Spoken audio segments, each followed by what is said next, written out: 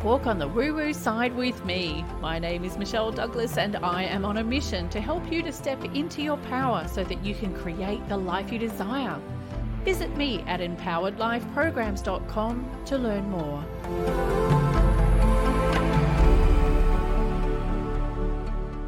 Why, hello there. It's Michelle here, and today we're going to be talking about how to stop getting in your own way when it comes to manifesting your desires. So are you getting in your own way? You know, I've been there, I'm sure you've been there, riding the high wave of excitement when we dive into something new. Maybe you're adopting a new diet, starting a new exercise regime, or launching a new business venture. Or maybe you've embarked on a spiritual journey, you're charged up, ready to conquer, and then suddenly you hit a wall. Days or weeks later, you realize you've not progressed at all. And in fact, you've probably dropped the ball only days after you started. So why are you getting in your own way? There are probably thousands of reasons why, but today I'm going to discuss two of them. And I think they're probably, well, no, I know they're the two main reasons. So the first one is your identity. Your identity is who you are in this very moment. And this aspect of you, which is often referred to as the ego self or just plain ego, and that's not to say it's a bad thing, is doing everything it can to keep you safe. You see, anything that's different from the status quo feels unsafe to your identity or to your ego self. It doesn't like change one little bit because on some primal level, it thinks that change equals death. And, you know, back in the olden days, sometimes change did mean death. So keeping things sort of calm and, you know, no bumps on the road sort of thing was probably the best possible thing for the human existence, because a lion could come along at any moment and eat you up. So what happens when you decide you want to manifest something new is that this old identity jumps in and does everything within its power to actually stop you.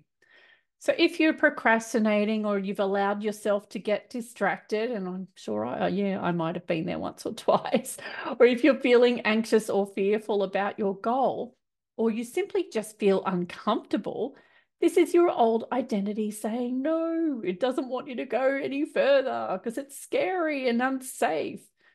Next, you find yourself choosing unhealthy foods, opting out of exercise, or relentlessly researching, we call it researching, business ideas to avoid taking action. Or maybe you're just sitting in front of the TV to avoid taking action. Either way, the outcome's the same. You don't achieve your goals. You don't manifest what you desire. So how you win against this identity is to keep pushing, keep going. If you've stopped, this is where you need to get started again.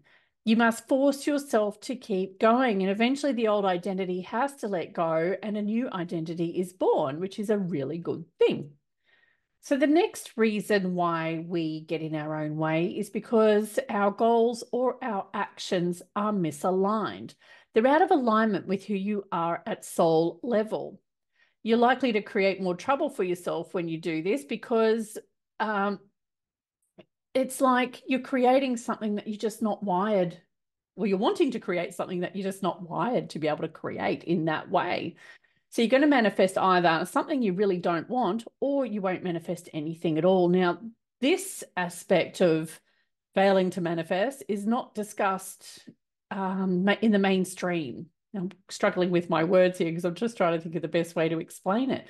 Like, you go and buy a book on manifesting or the law of attraction or anything along those lines, or even business type books. Not one of them says, hey, your business and your actions must align with who you are at soul level. And the reason why this is, there's nothing wrong with the people writing them. They just don't know about this stuff. And this is why a lot of their methods only work for some people and not for others. So it'll work for people who are aligned with the teachings as at a soul level. So what the methods that they are teaching are soul aligned methods for them, but not for you potentially. So this is why we get limited success in a lot of these programs.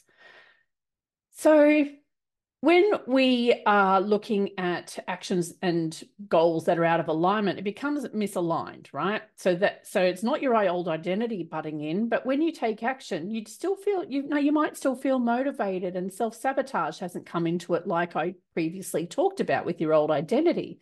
So you're moving forward, you're pumped and you're ready to go, but then crickets, nothing's happening. So what happens here is that when you're out of alignment, you're literally trying to roll a huge boulder up a really steep hill. You're not making it easy for yourself at all. So how do you handle misaligned goals or actions?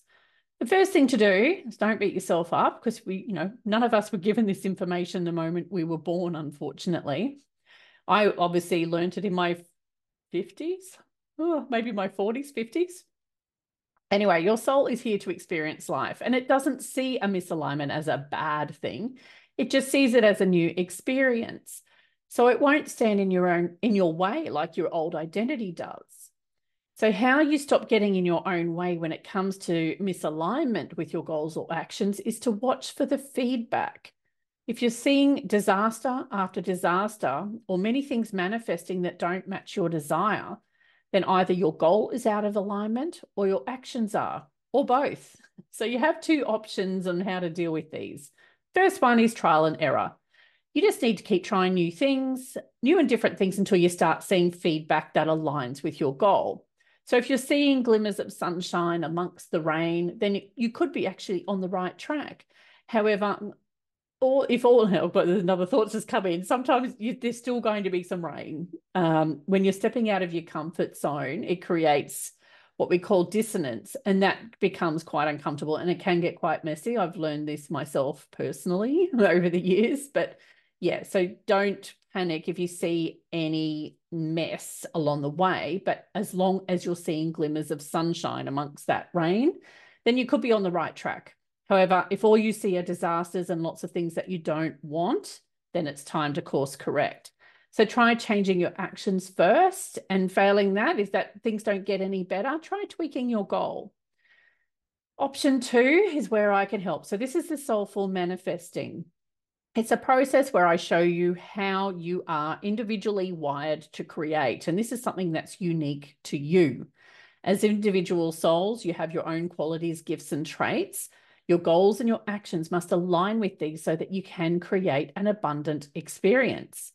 Now, through the soulful manifesting process, you get a copy of your own manifesting blueprint, which I retrieved from the Akashic records. It covers 7 comparatives that contribute to the manifesting progress, or process, I should say. So you will sit on a scale between each of the comparatives that I look at. And once you know where you sit on each scale, you will know which actions will help you to manifest more efficiently, and whether your goal is in alignment or not, because we use that in combination with your soul profile, which you get as part of the Soulful Manifesting program. So next steps. Manifesting is a process that we all do unconsciously every single day. We manifest without even thinking about it. And this is why we often create circumstances that don't really feel so good. So the best way to move forward is to live more consciously.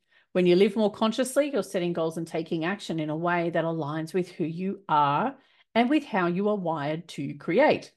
That way, you're creating a more abundant result, and in less time, and with less mess. So if you'd like to learn more about the soulful manifesting, manifesting shouldn't be hard. So on the website, there is a page. If you go to work with me, then the Akashic records, then you'll see another option for the soulful manifesting.